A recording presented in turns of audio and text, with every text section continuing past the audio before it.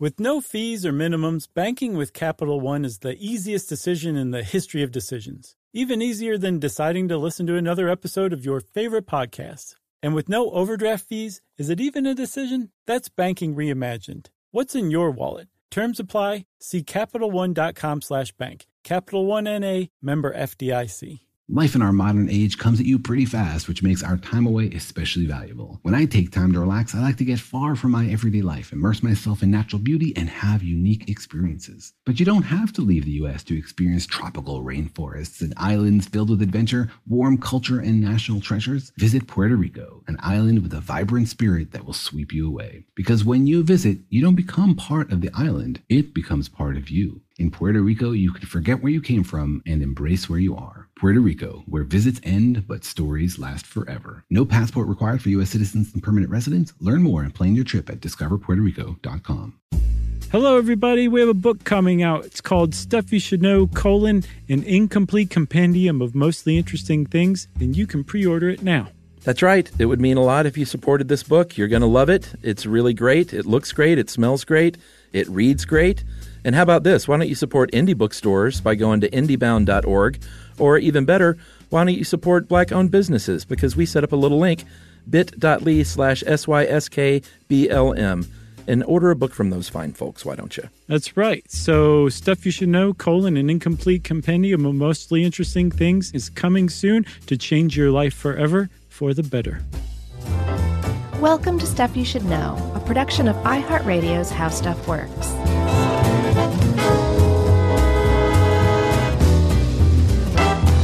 Hey, and welcome to the podcast. I'm Josh Clark, and there's Charles W. Chuck Bryant right there, and Jerry's out there somewhere.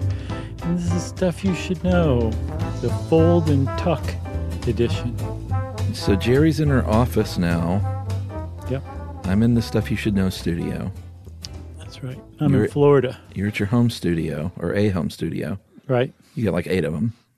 Right. You're like Elvis. Like, right. Which room is closest to me, baby? I'll just go in there. Where we're recording from today, man. And now Jerry is like a ghost haunting the computer in here, recording it remotely. Right. She's like... it's amazing. Oh, what's that? Yeah, she's like a ghost. You said it best. And she just texted me 2 minutes in and said, your levels are good. So that's great. Go back to sleep, Jerry. Sounds about right. So I was talking to Jerry earlier, and she just reminded me, we're talking origami today. She just reminded me that on my first trip to Japan, I brought her back a paper origami crane, and that she still has it. And I was thinking about that trip, Chuck, because on that trip, Yumi took me to Japan. Remember when you guys liked each other, you and Jerry? Yeah. We still do. It's that crane that's keeping us friends. That's right. But on that trip, one of the places Yumi took me was Hiroshima, right? Sure. And it is one of the neatest places I've ever been. I know I've talked about it before, but one of the things that you'll see there are just mounds and mounds of origami cranes. Yeah. Like cranes, like the bird. Mm-hmm. Basically the quintessential origami model. Not like building cranes? That's not what they're building? You never can tell these days, you know. Bob the Builder had a pretty good run for a while there, so it could have been. That's true. But apparently, one of the reasons you see those cranes is because there was a little girl from Hiroshima named Sadako Sasaki. Oh, man, this story. Yeah, I know. It's very sad. So she was, I think, 2 when the U.S. dropped the nuclear bomb on Hiroshima, and she was exposed to radiation at that tender young age and developed leukemia. And she died at age 12. But before she died, she started this project of folding 1,000 paper cranes in origami, which was kind of this long-standing thing that was associated with like good luck or honor or dignity. And hers was that there's another one that if you complete 1,000 cranes, you have a wish. And so this little girl, Sadako Sasaki, her wish was for world peace, but she died before she could complete the cranes, the 1,000 cranes. And that is upsetting. But to end it on a more heartwarming note, her classmates got together and folded the remaining cranes in her honor. Yeah. And they were buried with her, which is at least a slightly uplifting ending. Right. So when you go to Hiroshima today, at this peace memorial that they've built, like a whole section of the city where the bomb went off has just been turned into this anti-nuclear, anti-war peace memorial. There's just tons of cranes that were created by school children kind of in honor of Sadako Sasaki and for this wish for world peace. And if you stepped out of the studio and followed me into the living room, you would see 1,000 paper cranes that Yumi folded just for me too. You know who here at work has done that? Who? Guess. You. No. Which one of your colleagues do you think would do this? I don't know, man. I honestly don't know. There's so many varied, complex, rich people that we work with that I can't even begin to guess. I'm going to hazard a guess and say Ben. I could see Ben doing that. What about the other Ben? Probably not. Okay. Pam Peacock.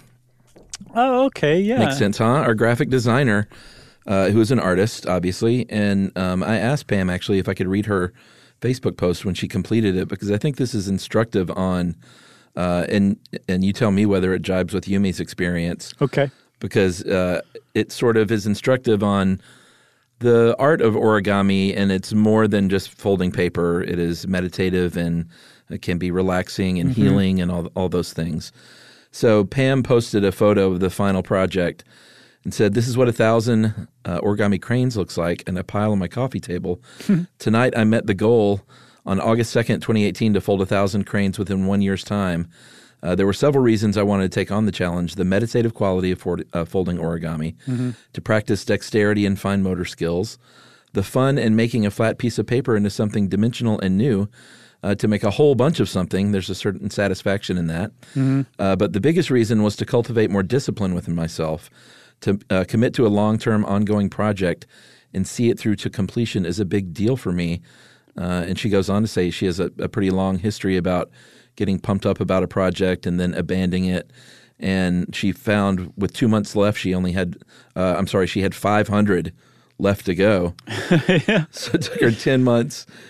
Well, I think she just took some time off. Sure. Well, yeah. I mean, that's how you're supposed to do it. You're not supposed to just sit there and do it in one fell swoop. It kind of misses a bunch of the point, you know? Yeah, she said that she went several months without it, realized she had a couple of months and the clock was ticking. And she said, "I made the decision to recommit and push myself instead of letting it go.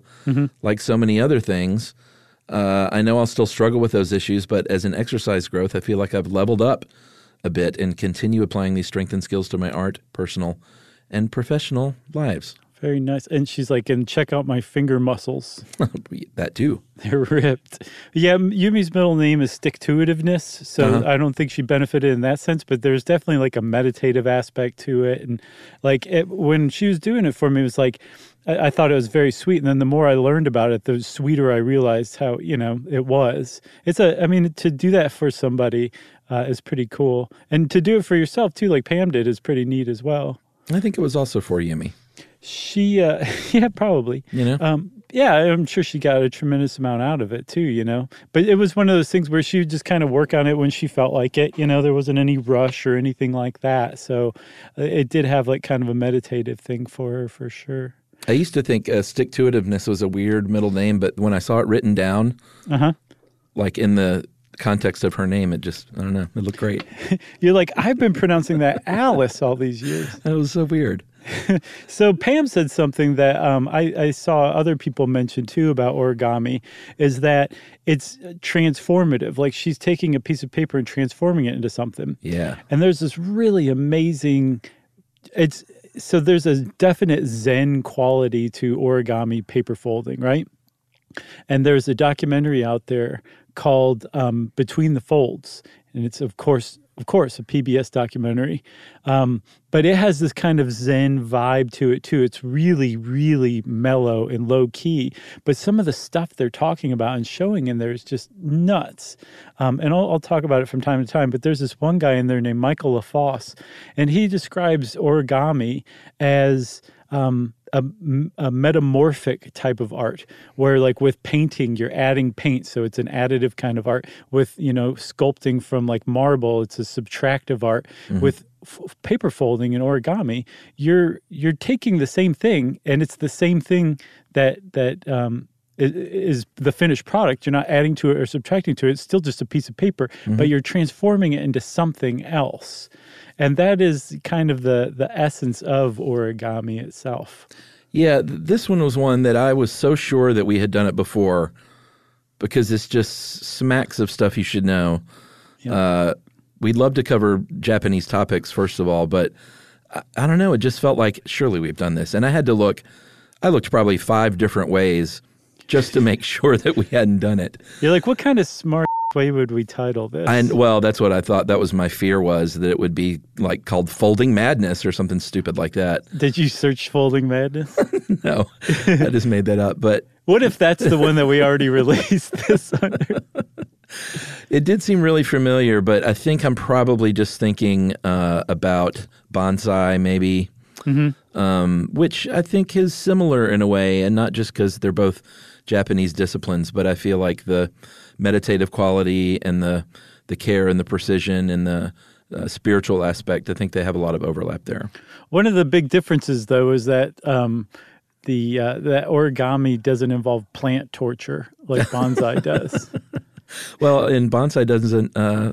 There's no paper torture involved, so that's true. That's true. So when we talk about origami, we're actually talking about this that is technically a subset of this larger thing that actually grew out of origami and ended up forming this kind of umbrella art form called paper folding, appropriately enough. But origami, everybody kind of associates that with Japan. And the weird thing is when we talk about origami, which, by the way, we haven't really said it, but it's taking usually one sheet of paper and folding it in certain ways so that it becomes some other representation of something else, or a shape or something other than that. But the point of origami is that this shape or this new representation of like an animal or a person or something, it's all made just by a single sheet of paper typically and folding that paper. That's the whole key.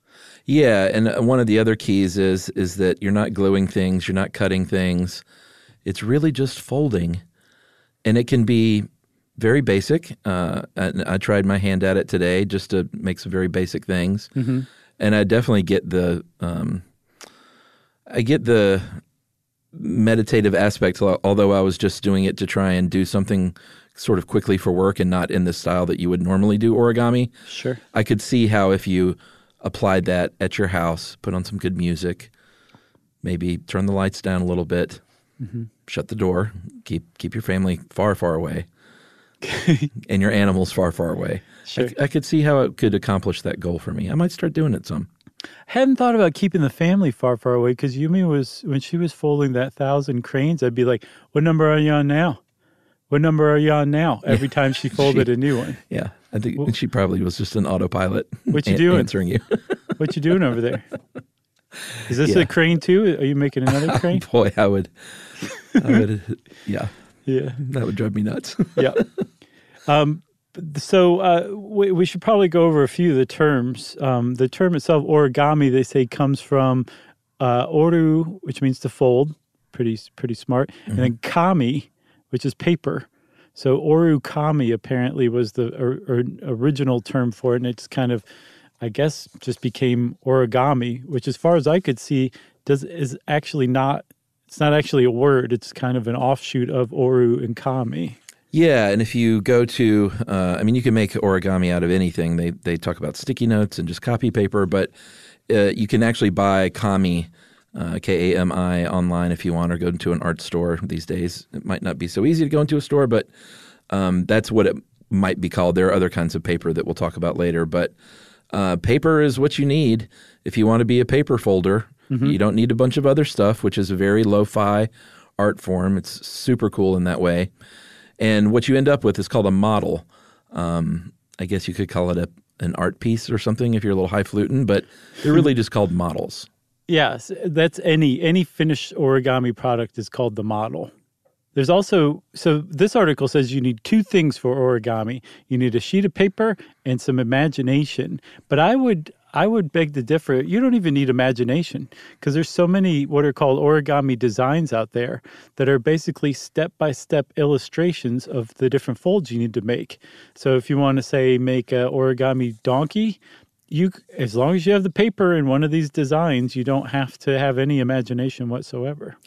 Yeah, and when I was first reading this too, I thought, well, you need paper and fingers, but I realized that was quite ableist, actually. Boo. Because there is actually a style of origami from a British man named John Smith in the late 70s called Pure Land or Pure Origami that is very basic and was created in part so people who had some sort of physical impairment could still realize the joy and the meditative qualities of folding paper. I saw that too. That was the one that appeals to me the most because it's so simple. Yeah, same here. Also, Chuck, did you know that the world's greatest archer was born with no arms? I think we talked about that, right? I don't know. On the Olympic torch thing? No? No, definitely not. No, because I just saw it this past Sunday, so it's not possible we did. You just had a memory from the future. It's pretty impressive. I'm in a Christopher Nolan movie. So I can't wait, but I have to say, man, I am very disappointed to see movies starting to come out and the trailers saying only in theaters. I'm like, I didn't realize we were at that point again yet. Well, I mean, his new movie Tenet is one of the big ones back in the early spring when they were like, he's going to put it out in theaters, even if he has to bump it a month or two. Like, he's not going to do an at-home thing. He's not going to wait till next year. Yeah. And I think they're doing like pretty big time spacing and stuff, but I ain't going to a movie theater. No. And it's one of my favorite places to go. I know. Like we talked about the other day in sneezing, how it's just so great to go see a movie in the middle of the day, you know? Yeah. Can you imagine seeing a movie now and you hear someone sneeze? I would be out of there so fast. I'd just start crying on the way to the movie theater. I would not be at all comfortable about that right now. So I think we should probably take a break. We've been yammering for 15 minutes. I know, we made it through the first two paragraphs. So we'll come back after this and we'll talk about paper, very key to origami, right after this.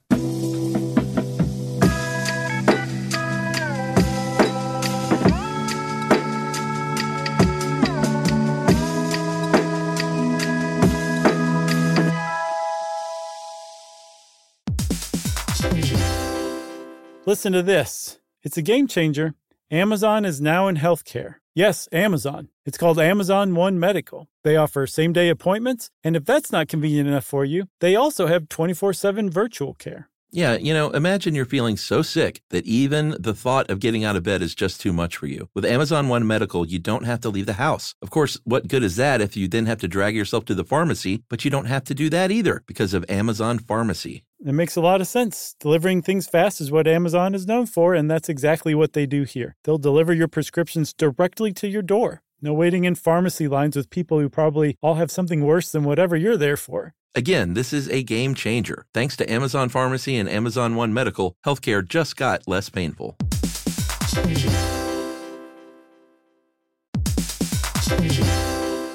Hey everybody, it's time to talk about Squarespace. Squarespace has absolutely everything you could possibly need to build whatever website you're trying to. You can host video content and organize your entire video library, plus showcase it on beautiful video pages. You can use analytics to grow your business and learn where your site visits and sales are coming from. What else, Chuck? Well, buddy, if you got merch, then you can sell it on Squarespace. You can easily sell custom merch and create a passive income stream that engages your audience and scales your brand. Design your products, and production, inventory, and shipping are all handled for you, saving you time and money. Yeah, and if your business is appointment-based, you can accept appointments on your Squarespace website. You can offer online or in-person private sessions, workshops, and group classes, and Squarespace provides everything you need to manage your schedule, accept secure payments, and send automatic reminders, all on a beautifully showcased site. So just go to squarespace.com/stuff and you're going to get a free trial. And when you're ready to launch, use our offer code STUFF to save 10% off your first purchase of a website or domain.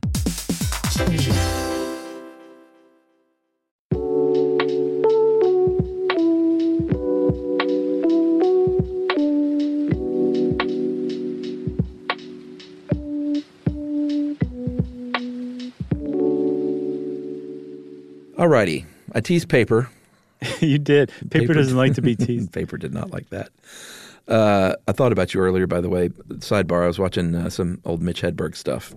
And I immediately was like, oh, man, Josh would love these. Somebody wrote in to say, you guys, have you heard about, what was it? Was it based on a listener mail? No, I don't know how. I think it was just in my feed on my Facebook page. And just, I don't know, it popped up. It was so good. His joke about the belt and the belt loops. I don't know about that one. What is it? The belt is holding up the pants, but the belt loops hold up the belt. Who's the real hero here? That guy was priceless, man. So good. Yep. So paper is what you're going to need if you want to practice origami. And China invented paper in about 105 AD, but it was a luxury item. They weren't so much into folding it, or at least into artwork. They might have folded letters, or maybe they just scrolled at that point.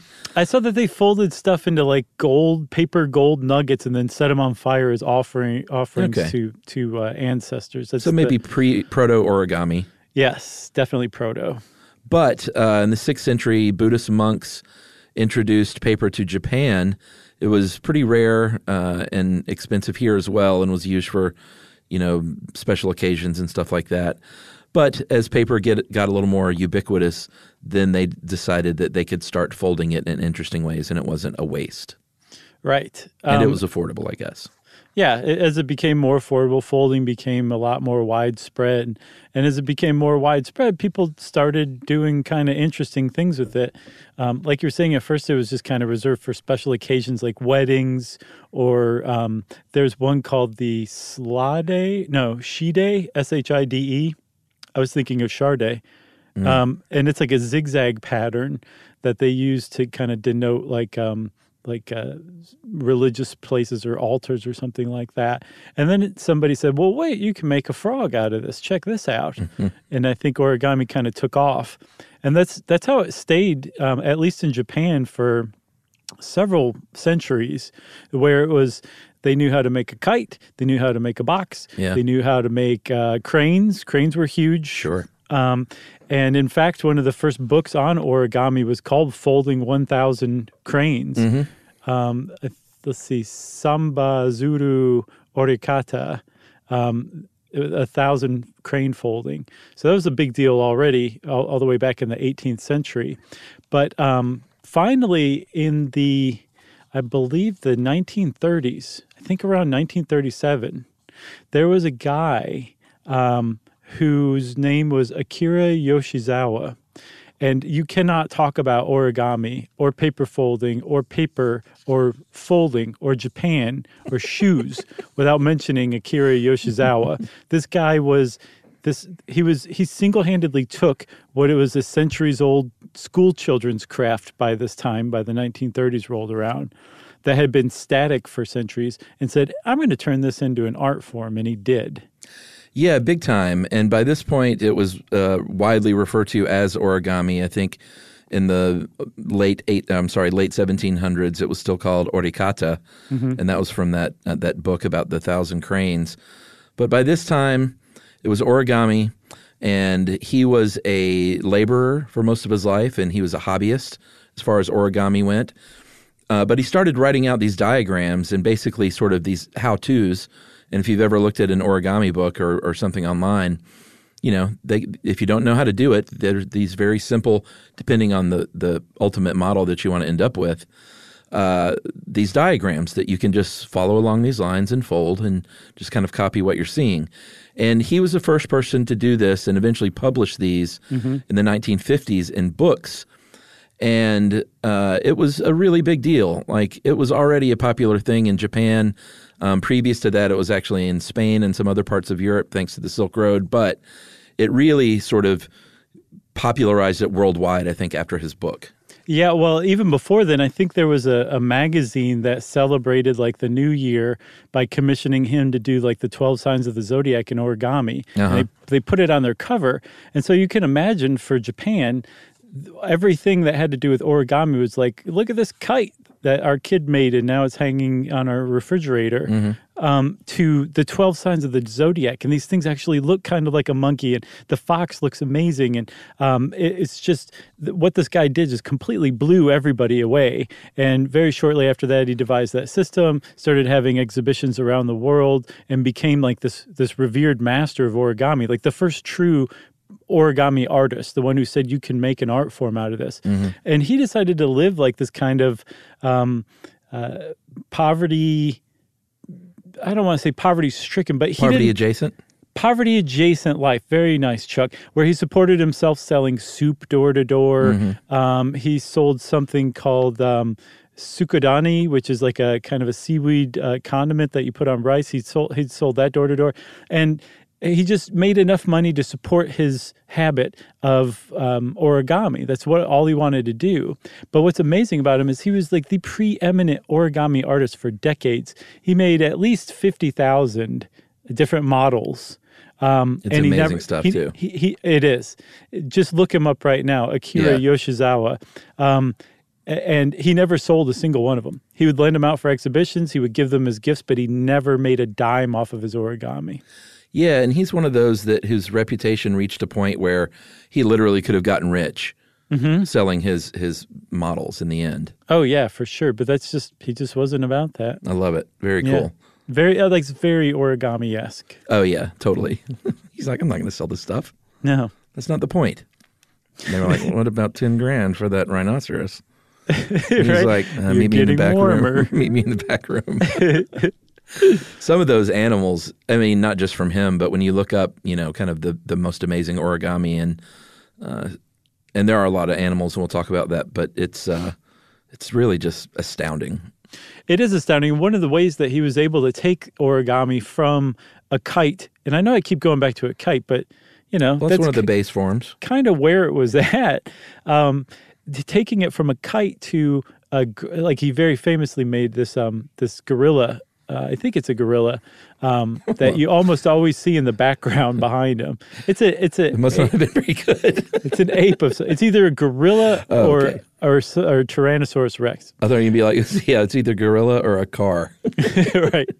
But when he makes something, you know exactly what it is.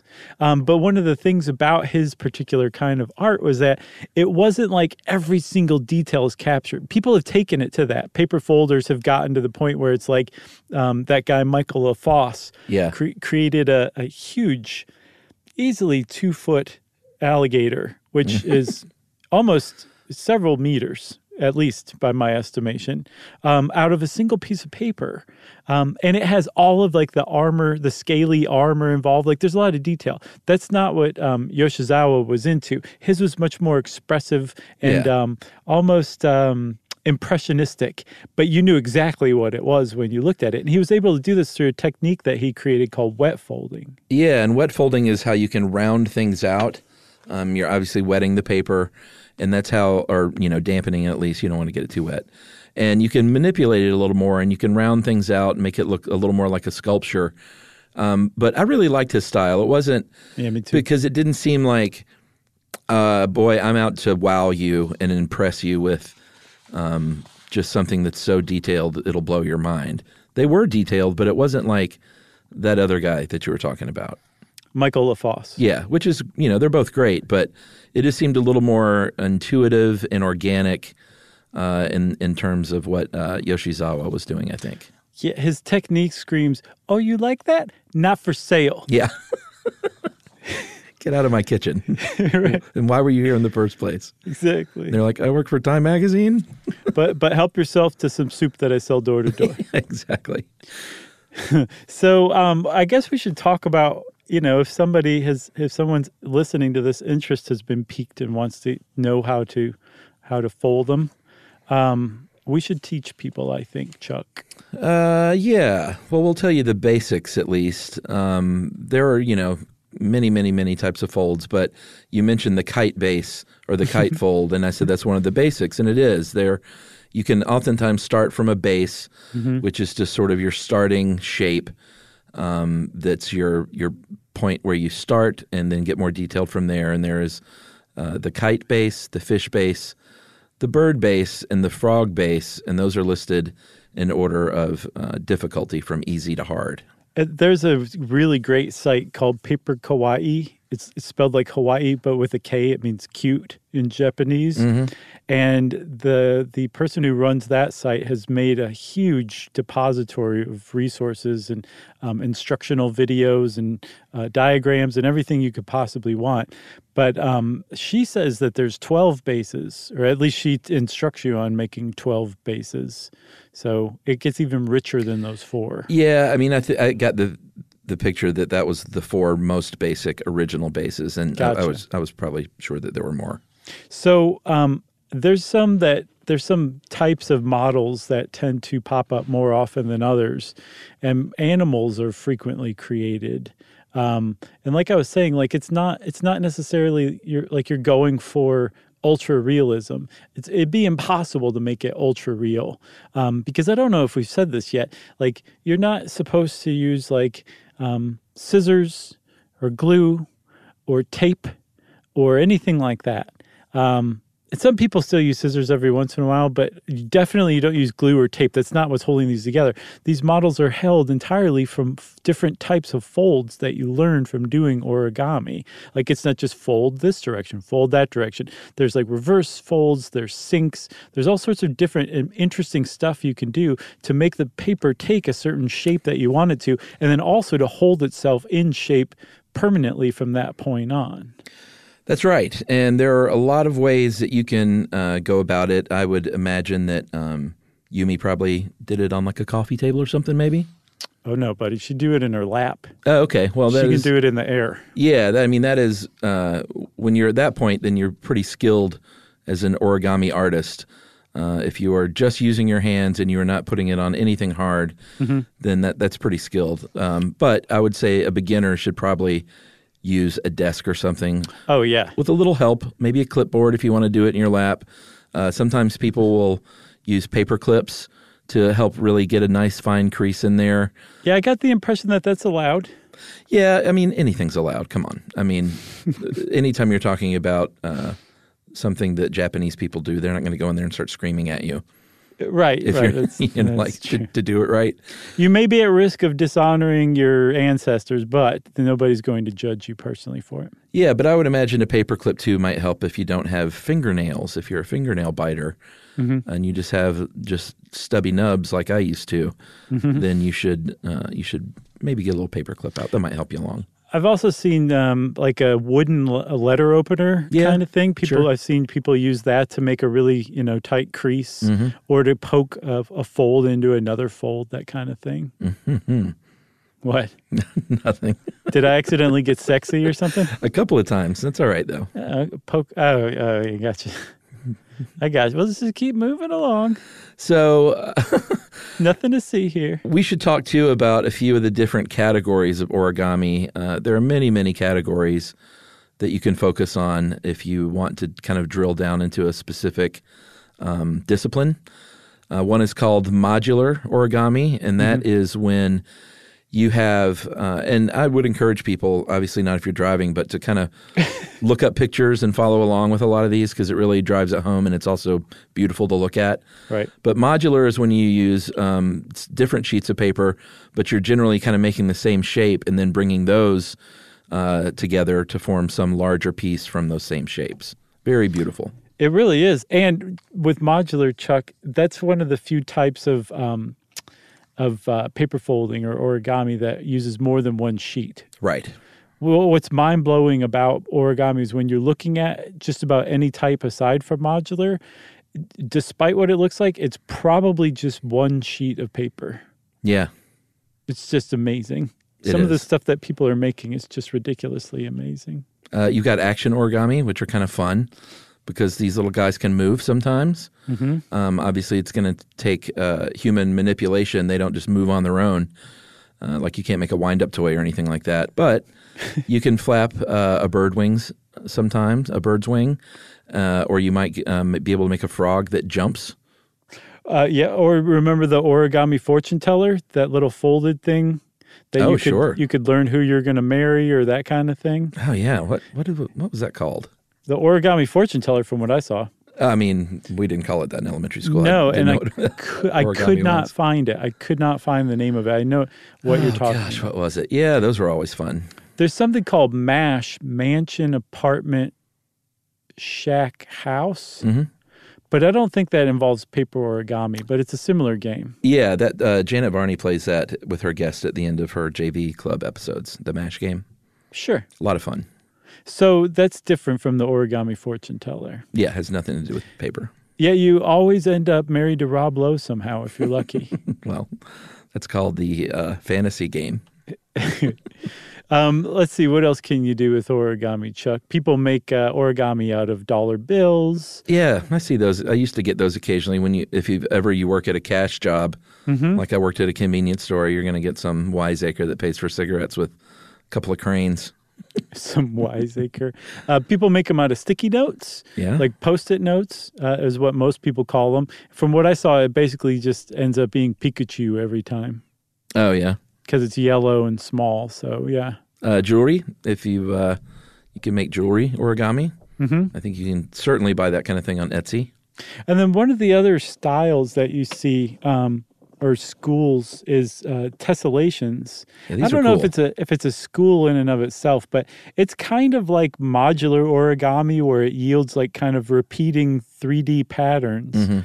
But it's typically made from just one sheet, folded in just not so intricate ways. I saw one, a 3D hydrangea pattern on this little sheet that the person in the picture's holding it covers about the top half of their hand. But there's, I think, at least a dozen little hydrangeas folded into it in repeating rows. Amazing. It's just, and then when you step back and you think that is one sheet of paper, somebody figured out how to fold perfectly. Because there's one thing that they don't tell you about origami that you figure out pretty quickly on your own. If you don't make the right folds in the right order, you just screwed up. Like it's never going to look quite right. Yeah, it's hard to undo a good crease. I think that's where scissors come in sometimes. Yeah. You know what I didn't do for this, which I usually do? I'm surprised. I'll do it later, is watch a good YouTube of someone doing something pretty complex. Check out Paper Kawaii. She's good. And it's also easy to follow, too. Yeah. Does she get super detailed and stuff, or is it a little more basic? Both. It's basically everything you want. And then there's also like a lot of instructionals. Well, no, she teaches you basic shapes. I don't think she gets into like modular. Actually, it's not true. She does have modular stuff on there. Right. She does it all basically. But she's also got a lot of stuff where, like, if you want to make a little gift box to put your gift in, she's got instructionals on how to do that. So practical stuff as well. So you can put origami in an origami box as a gift. You could. That's pretty mind-blowing. It's amazing. What's neat, though, is all of her videos are set to Led Zeppelin, so that adds like an extra layer. Does it? Is it really? No. Oh, okay, man, I was like, that'd be amazing. Especially if it was just really out of whack with what she was making, too. That'd be great. Yeah, I was just thinking maybe, I can't think of it now. Come from the land of the ice and snow. What's that Immigrant one? Song. Immigrant Song. Yeah. Doon, doon, doon, doon.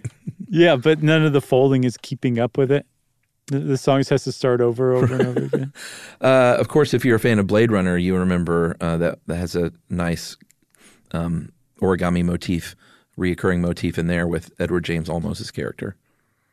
I have no idea what you're talking about. You've seen Blade Runner? Yeah, and I know the character, but what is that? Oh, does he keep making origami stuff and he leaves it behind? That's right. Okay, that's right. And it plays a key role sort of at the end of the movie. I don't remember that. Yeah, it's good stuff. That is a great movie, though. It sure is. Did you see the second one? Well, I've seen all the versions of the first one, and of course, I saw the second one. I thought the second one was really great. Yeah, it was very good. I loved it. And there's nothing that Ryan Gosling can't do. I know, right? I saw him in a hotel lobby once, and I just wanted to kiss his handsome face. Did you? No, I should have. Do you remember when we went to Upfronts once, when we had our show on Science Channel? Yeah, that was fun. We looked over, and there's Fred Armisen, and we waved like we were peers.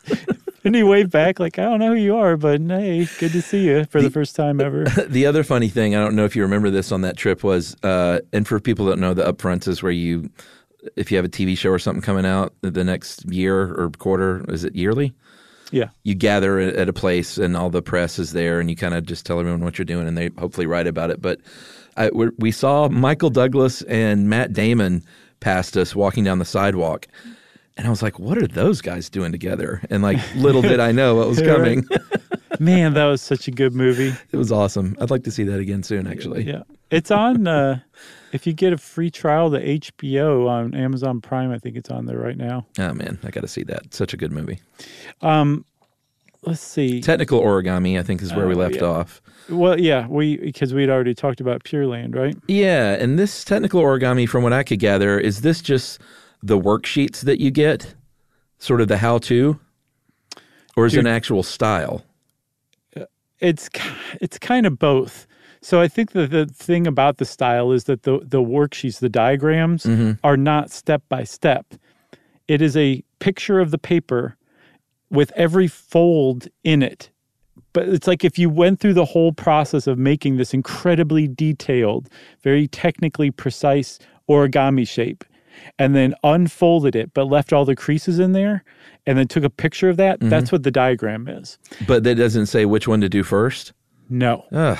Which I find very unnerving, because that means that there are people out there who can look at that and tell how to do it just by looking at that. Yeah, that's amazing. And so in that documentary, Between the Folds, this is made back in 2008, I think, but they really kind of documented this tension between this push toward more and more technical origami and paper folding that's just pushing the limits and the boundaries of like, what can you possibly do? That it started to use like CAD and other computer programs to plot out, what folds you needed to make in what order to make these really technical ones. And then on the other side of that, pulling the other direction, are the artists who are just like, I just listen to like my hands and my imagination and, come up with these new folds. And there was this one French artist who makes masks and kind of almost Tolkien-esque from like a 70s illustrated version of like Lord of the Rings, maybe, like witches and wizards and things like that. Yeah. And it's very like free form and flowing. And they're like, when you get too technical, you lose like the emotion, you lose the art side of it. And then this one guy made the case, his name is Long. I can't remember his first name, but he's just an amazing technical guy. And he said, no, these technical people are figuring this out. They're making studies of stuff that you could eventually incorporate into larger art. So it's good to have both. Yeah, I don't think there's a wrong way. I'm pretty sure his name is David Long. Check him out. He's just up to some amazing stuff. All right, well, let's take another break. Okay. And we're going to come back and finish up with a little bit on the kind of paper you might want to get if you want to try this out right after this.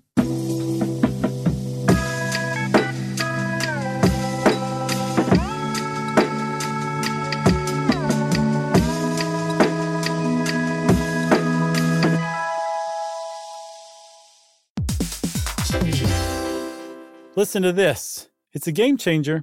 Amazon is now in healthcare. Yes, Amazon. It's called Amazon One Medical. They offer same-day appointments, and if that's not convenient enough for you, they also have 24/7 virtual care. Yeah, imagine you're feeling so sick that even the thought of getting out of bed is just too much for you. With Amazon One Medical, you don't have to leave the house. Of course, what good is that if you then have to drag yourself to the pharmacy, but you don't have to do that either because of Amazon Pharmacy. It makes a lot of sense. Delivering things fast is what Amazon is known for, and that's exactly what they do here. They'll deliver your prescriptions directly to your door. No waiting in pharmacy lines with people who probably all have something worse than whatever you're there for. Again, this is a game changer. Thanks to Amazon Pharmacy and Amazon One Medical, healthcare just got less painful.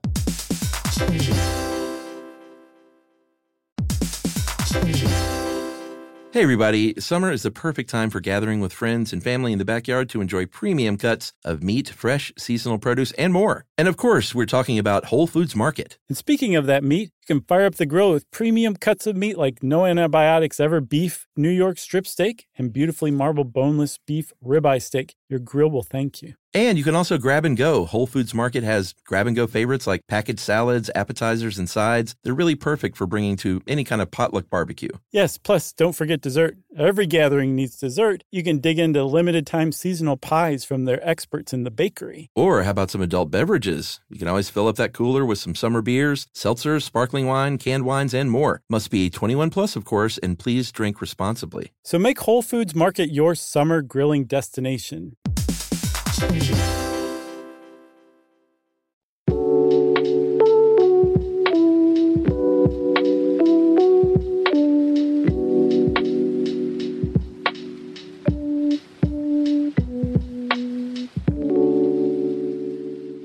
Hey, Chuck, I looked and we did not ever do an episode on paper unless we named it in a smart aleck way, too. What you're writing on?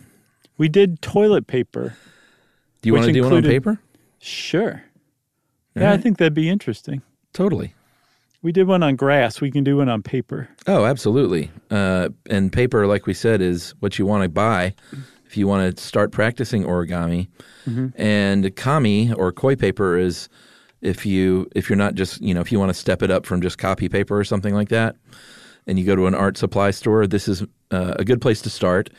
It is designed for origami and paper folding. It is very crisp, very thin, holds its shape really well, very easy to fold, and it stays it's pretty robust. Like after you fold it, it doesn't, it stays pretty strong.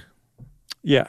That's like if you go to a stationery store and you look for origami paper, that's probably what you're going to get is that kami paper. Yeah, it might have a nice pattern on it, usually square, and you can get it in different sizes from like sticky note size to granddaddy size.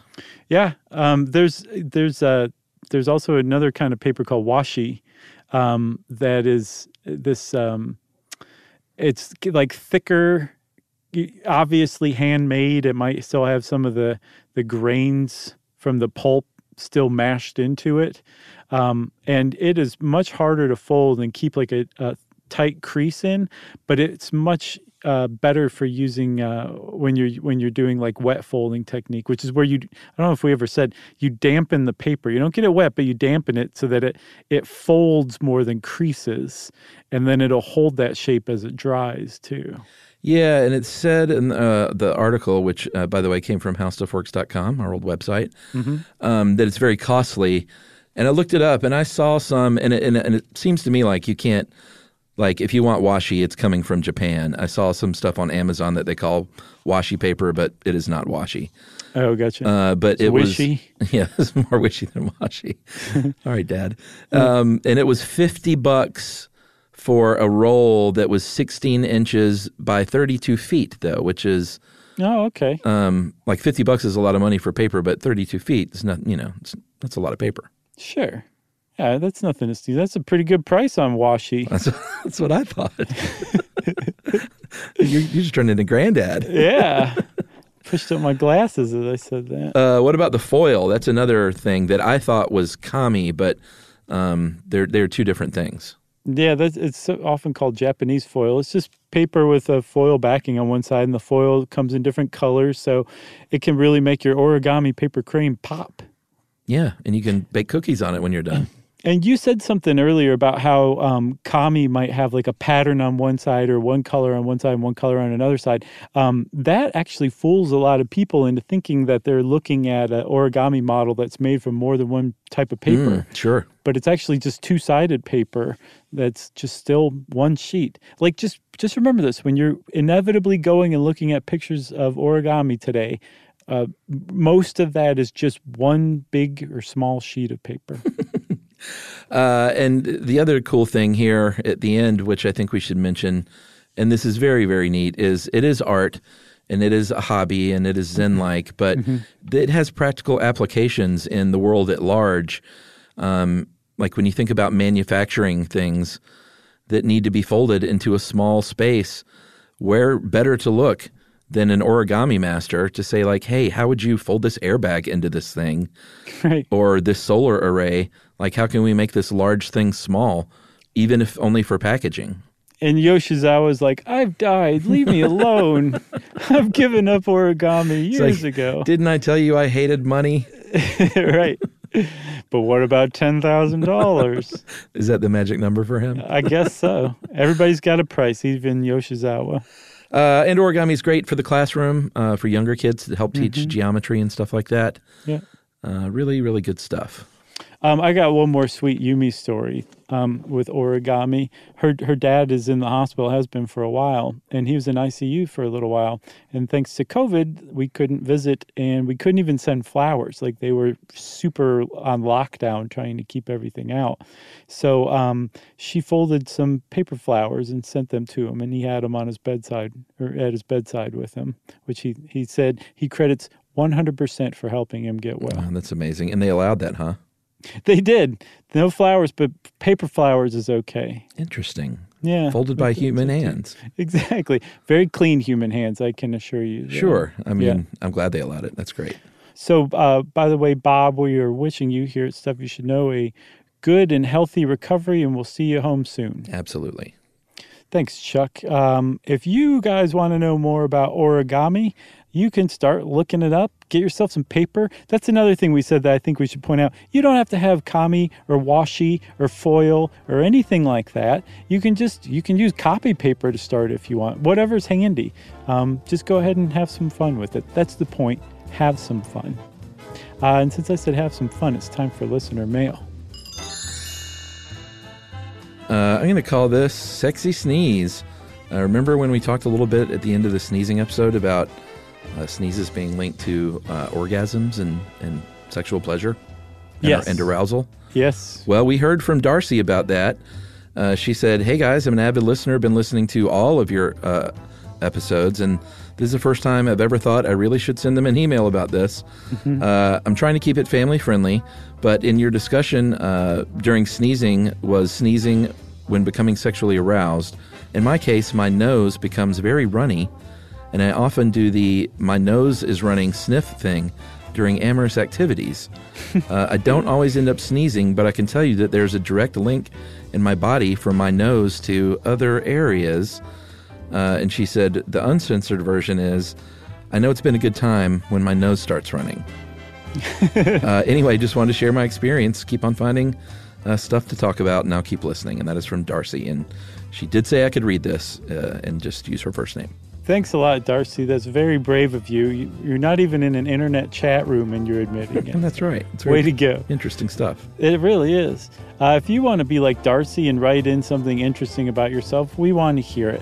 You can send it off to stuffpodcast@iheartradio.com. Stuff You Should Know is a production of iHeartRadio's How Stuff Works. For more podcasts from iHeartRadio, visit the iHeartRadio app, Apple Podcasts, or wherever you listen to your favorite shows.